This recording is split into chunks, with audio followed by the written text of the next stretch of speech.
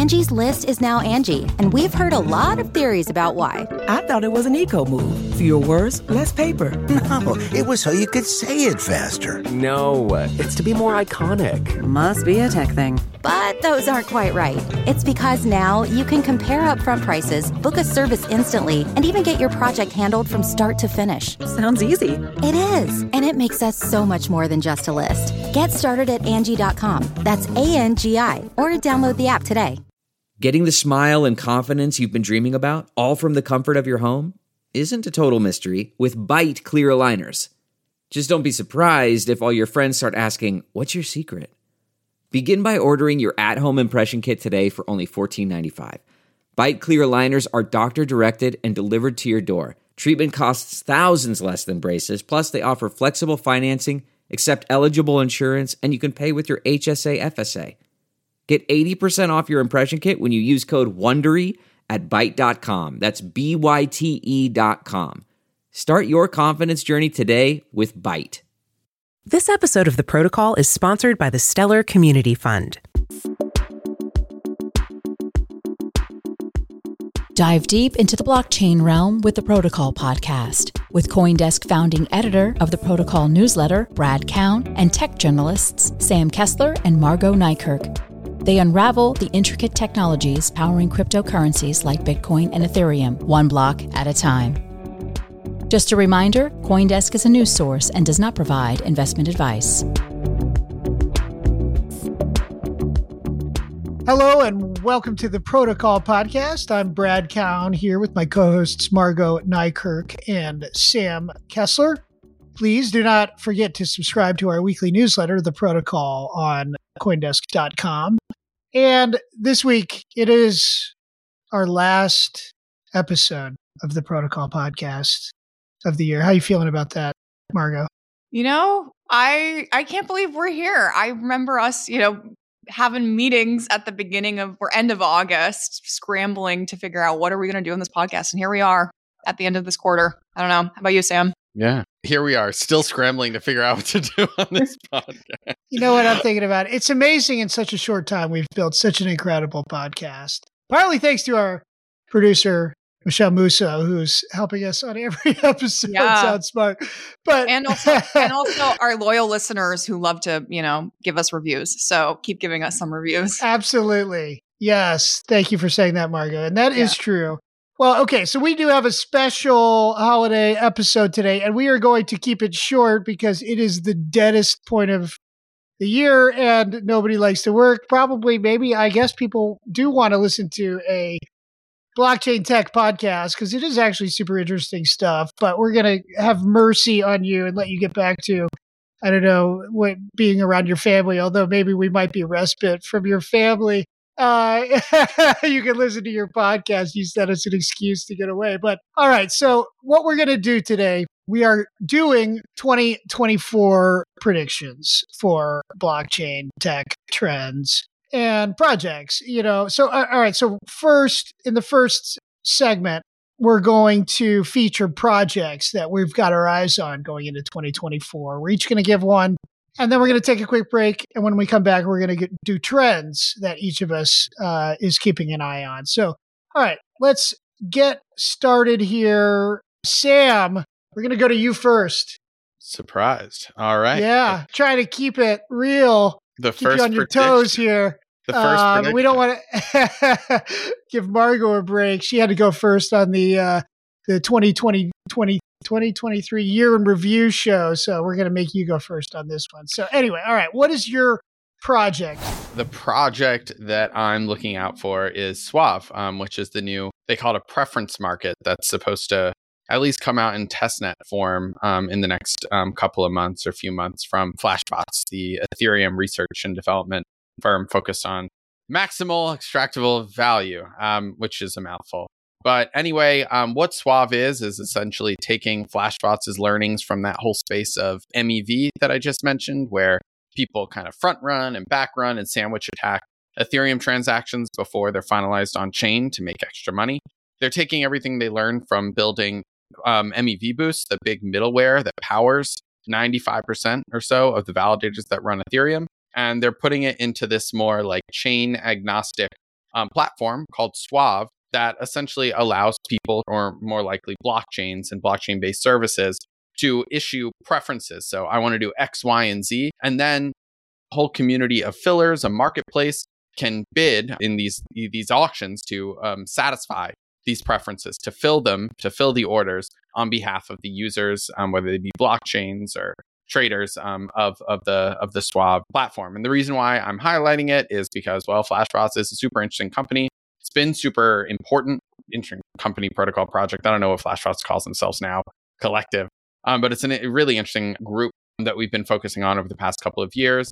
You really achieve dominance at a certain level of the Ethereum stack, for better or for worse. And with this Suave program, they're moving forward with this trend of intents, although they don't call it that, which we've talked about. You can look it up on the podcast before, where a lot of programs, this being one of the ones that's going to be at the forefront, are moving in this direction of helping people navigate through blockchains by kind of offloading some of the routing and like the difficult things that one would need to do to third-party operators. It's all kind of confusing, but I think that they're definitely going to be something that we talk about a ton more in 2024. As your editor, I would say, I want to see some major stories about that, Sam. Major stories. Flashbots is so interesting in terms of it's like all of Wall Street, sort of where it fits in this automated world of, super fast trading and transaction ordering, and, the whole concept of rent seeking sort of, fits into that topic. But anyway, that's a super interesting one, Sam. Okay, Margot, what about you? Yeah, so the project or projects I think that we should be looking out for are the data availability solution. Celestia's mainnet went live earlier this year, but we still are waiting for Avail and EigenDA to come out with their own data availability solutions. So to backtrack it a little bit, there's been all this network activity on layer 2s, but not enough space for blockchain data to be stored. And so these alternative layers have come out, I guess, starting this year, where you can have that transaction data stored and prove that a certain or able to show that there's that transactional data is available. We've seen a lot happen with Celestia over the last couple weeks. Like, it literally just went live and they're already partnering up with Polygon. Avail was a previous project from Polygon. EigenDA, which is the data availability solution coming out of EigenLayer, is also something I think we should look out for. EigenLayer has had also a lot of noise around it with restaking, but we're not going to get into that right now. Yeah, I think we're going to see a lot of layer 2s sort of come out with their preferred or their initial data availability solution, especially as there's a push for more and more users to transact on these layer 2s and to move away from Ethereum. But where is this data going to be held? And so, maybe we'll see another narrative around how these layer 2s are competing, but within the DA space. So I'm really going to be looking forward to, seeing what solutions succeed. What are the main players? And I think we're starting to see that form already. That is super. Yeah. I mean, our colleague Oliver Knight wrote about how people in crypto markets are playing the Celestia's TIA token as a play on this explosion of the modularity thesis, as they call it. So, it's kind of like an early glimpse of what, to your point, Margot, what we might be seeing a lot more of next year. Okay, so I'm going to do Bitcoin. That is going to be my project. I mean, it's a big topic, but, Bitcoin, look, we spend a lot of our time covering Ethereum and, all these L1s, alt L1s, and this whole, everything else that's not Bitcoin. If you just look at the markets, Bitcoin remains, the 800-pound gorilla, broadly speaking, in blockchain. It is, the market cap of Bitcoin is worth more than every other cryptocurrency combined. That's what they mean when they talk about the Bitcoin dominance ratio being north of 50%. There's a lot of people who really care about it. I mean, we see it here, all the Bitcoin stories get all the hits. The Bitcoin rally is getting all the attention. Bitcoin is has name brand recognition. Everybody, people, if they could name one in cryptocurrency, it's going to be Bitcoin. But, on the tech side, it is super interesting. You know, I mean, they get the knock as being slow, but there's a lot happening. I mean, we talked on the year in review show about ordinals, which, you know, the takeaway there is, you know, that was like putting NFTs and tokens on Bitcoin. Whether you think that's a good use for the Bitcoin, you know, chain or not, what that showed is it is possible. You can do a lot of stuff with the Bitcoin blockchain. People can figure it out. You know, they get the knock on the energy consumption, which they're going to have to figure that out. Basically, it's kind of my perspective is like, if it's just going to be invented, if you're just going to invent money, why do you want to, you know, have to dig up a bunch of fossil fuels and burn it? You know, it seems like there's a more efficient way. But anyway, maybe that's, you know, I don't think there's any roadmap there that changes that. That's the way it is for now. But, you know, the Bitcoin halving is going to be a huge story in blockchain. You know, people are now talking about the investment cycle with the mining rigs, and people, you know, you're going to either have to invest in these new mining rigs, or you're going to get left behind because you're not going to be economical enough. And, you know, people talking about I've got the Lightning Network here on my notes I made to myself for this, you know, different L2s people might be working on. There's all sorts of stuff that is going to be super interesting on Bitcoin next year. And there's a lot of people who really are care about it. The Bitcoin ETFs, if those get approved, there's going to be even more focus on what is actually Bitcoin, you know, and what can it do versus all these other networks. Anyway, we'll just leave it at that, and we'll go for a break. And when we come back, we're going to be talking about big trends that we see being hot in 2024.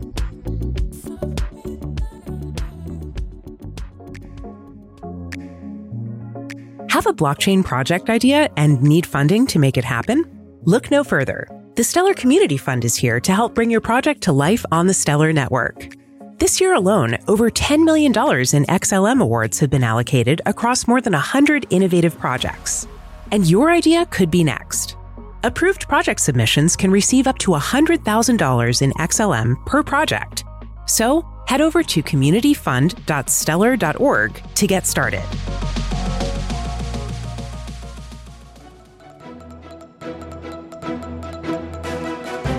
CoinDesk's Money Reimagined with Michael Casey and Sheila Warren. I want to push back slightly on the idea that cash, the value of it. I mean, that's what FX markets are about, right? Is like arbitraging differences in cash value. And there's a whole gigantic market around currency exchanges. And so I think that we do see trading that happens in cash. But to your point, you know, the use of cash as a means of payment, et cetera, is pretty robust and sticky as a concept. And I think the joke is always, you know, if cash didn't exist, no one would invent it. But hey, it does exist. And so that's the world that we're in. Look, there is a crypto angle in this. Our job is not to sit here as either geopolitical or conflict resolution commentators, but it matters to everybody, every human being. Given how horrific this story is, the fact that there was an order to shut down crypto accounts used by Hamas and that Binance came in to cooperate with that, of course, is yet another negative story around crypto. Take the frame from wherever you want to take it, but by remaining silent about bad actors in our industry, about criminal behavior, about terrorists, about whatever it is, and we're just focusing on the topic of our show, but I mean this more generally, by remaining silent, we are complicit. You heard what she had to say. Go out there, call spades, stand up for what is right. Like, just, it's time to stop shirking the responsibilities we have, and it's just time to just stand up for what's right. Listen to Money Reimagined every Wednesday on the CoinDesk Podcast Network. You can subscribe and leave us a review wherever you get your podcasts. Thanks for listening.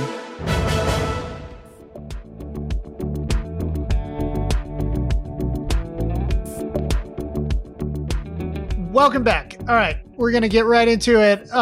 Industry trends. Sam, what do you got? Yeah. So we've seen a lot of industry trends over the past year, but moving into next year, one of the things that I really, expect to see growing that we have talked about has just been real world assets and the growth of tokenization and all of those things coming onto blockchains as institutions increasingly signal their willingness to, adopt blockchain technology and adjacent tech into their own system. So I mean, this is something they talk about every single year, they now being us included. I do think, and maybe Brad, you'll talk a little bit about this later on, there are absolutely some roadblocks, be they regulatory or technical or ideological, in the way of getting real world assets, bonds, stocks, real estate, contracts onto blockchains. There are those roadblocks in the way, but I do think that this past year, and particularly the news that we expect to see, I don't know if it'll come out by the time we release this podcast, but it could happen, as soon as tomorrow with the regulatory approval of the first spot Bitcoin ETF. We are seeing recently a warming, if not of, all regulators, of some big financial institutions towards blockchain technology. And in parallel, we're seeing firms like Coinbase, for example, being the most recent example, or being the most recent instance of this happening, where Coinbase has said that they are going to create an on-ramp that is regulatory friendly for off-chain assets to be traded or at least tokenized and used in some manner on blockchains. So, it's really hard to predict what other things will happen in order to pave the way for this to actually really break through in 2024. But it does feel like we are kind of like on the precipice of, if not new products and actual real world assets making it on chain, we'll know in the next year, or at least have a better picture in the next year of whether that's actually the way that blockchains are going to find mainstream adoption long term. Yeah, super interesting. I mean, again, it's like that is, a lot of people think that is the real tipping point for Bitcoin, is when Wall Street shows up. Our editor-in-chief, Kevin Reynolds, is very focused on that trend. And for good reason. All the knock on that one is people have been predicting it for a long time, and it seems to take longer. But, JP Morgan, Goldman Sachs, they all got skunkworks, and they're not even skunkworks anymore. JP Morgan supposedly has like 300 people working in their Onyx division. But okay, Margo, what do you got? Big trend coming 2024. Yeah, I think we're not done with ZK in 2024. And I know I sound kind of like a broken record on this podcast about ZK, but that's because it's a big topic. And I think maybe some of these bigger projects like Polygon and Matter Labs and Scroll, they're just getting started, right? So they're bringing in partnerships and they're making their technology available for others to build. When I spoke to Jordy for Most Influential, he said that he thinks next year is just going to be an explosion of ZK. And also in terms of some of the things that Sam was talking about, real world assets, being able to prove certain things exist on chain. And that's where zero knowledge would perfectly come into it, because you don't want all of that available out there for everyone. But to show that it exists is what it's what that technology is there for.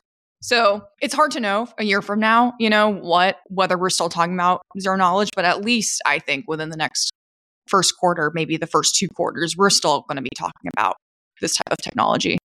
Yeah. For us, covering this stuff day in, day out, ZK is, we're immersed in it. We write about it all the time. At some point, theoretically, it could be, to your point, Margo, it could be like, I don't know. Who knows if it'll be mainstream, but a lot of people might have heard that term, ZK, context. We also have to remember that zero knowledge has been around in different contexts, right? Like this was a computer science topic from, I don't want to put a time frame on it because quite frankly, I don't know, but I know before the year 2000, people were writing about zero knowledge. So maybe it becomes simpler and simpler and more mainstream. Who knows? All right. That's super interesting. Thank you, Margo. All right. So for my topic, I'm gonna give a shout out to our former colleague, Noel Atchison, who sort of coached me on this concept of just repeatedly asking the question, is crypto ready? I don't really know if I'm ready to answer that question. I feel like some way we're going to get an answer to that question. The real question is, what could potentially put blockchain, broadly writ, to a major stress test? And what I think about is, look at what happened with Zoom and COVID. Zoom was around. Some people used it. It was pretty cool. And then all of a sudden, it became our way of life. It was a household word. It was a way of traveling from one city to another, from one continent to another, or really just from, here to downtown, from the suburbs. Everybody was using Zoom for everything. all of a sudden because we needed it. I guess that's kind of what I think about blockchain is, when does that moment come for blockchain? And, you have to be, my wife accuses me of being apocalyptic but, look, the economy is in the weirdest shape right now. None of the numbers make any sense. If you look at Treasury Department finances, it's a mess. The Federal Reserve, they're doing all sorts of things. And we have inflation and, a lot of people kind of, we have political division, there's global geopolitical tensions, lots of conflicts that are just really divided. I mean, just look at the UPenn, president, there's just lots of sort of third rail issues out there. Confidence in government is waning, just like the Argentina devaluation, 50%. There's all sorts of stuff happening that could potentially cause us to be like, we need a new financial system and we need it now. And so then is blockchain ready? We have these blockchains, they're getting faster and faster. We've got all these L2s to take on a lot of the chains. We've got, ecosystems of blockchains. And now we've got, interoperability. Sam, you and I have talked about interoperability as a concept. It's been around, but, maybe it's getting more traction in a different way now, in terms of we have all this exploding number of blockchains and you want to get from this blockchain to that blockchain. Is that all going to get connected?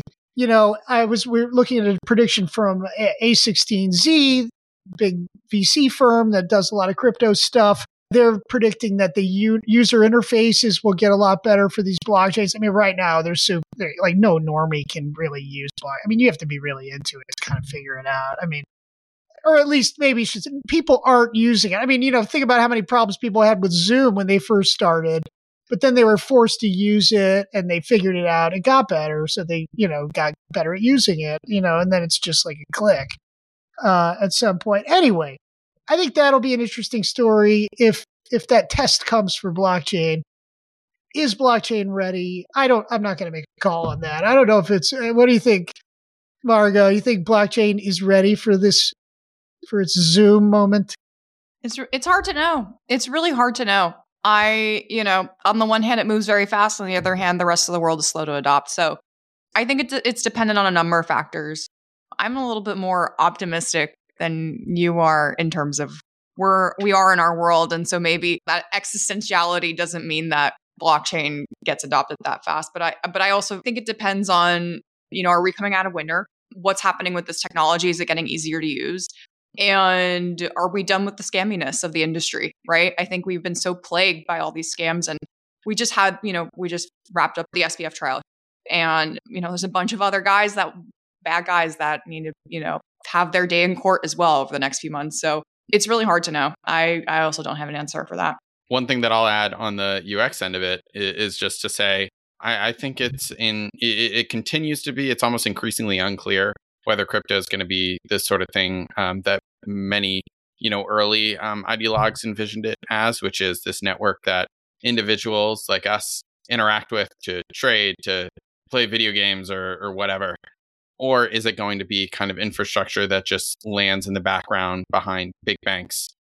Putting aside the, ideological, again, just away for a moment, maybe UX is just a matter of making this technology approachable enough for those institutions. So at least there's some kind of mainstream adoption, whether that's the kind of mainstream adoption people want to see or envisioned in the early days. I don't know, but doesn't necessarily mean better wallet UIs. Yeah. All right. Well, let's leave it there. One thing we can be sure of is that the Protocol Podcast will be covering this week in, week out. And that is it for this week. That is it for this year. Wow. What a year it's been. I don't know if I can handle another one, but I don't have any choice. But anyway, thank you for listening to the Protocol Podcast. If you have any questions about any stories or comments, please reach out to us at podcasts@coindesk.com. Subject line, The Protocol. Big shout out to our producer, Michelle Musso. Happy New Year to everybody. Best of luck. Best wishes in 2024. I hope everybody has a great year. You can listen to us weekly on CoinDesk Podcast Network or wherever you get your podcasts. Also subscribe to our weekly newsletter, The Protocol, on CoinDesk.com. Thanks, everyone.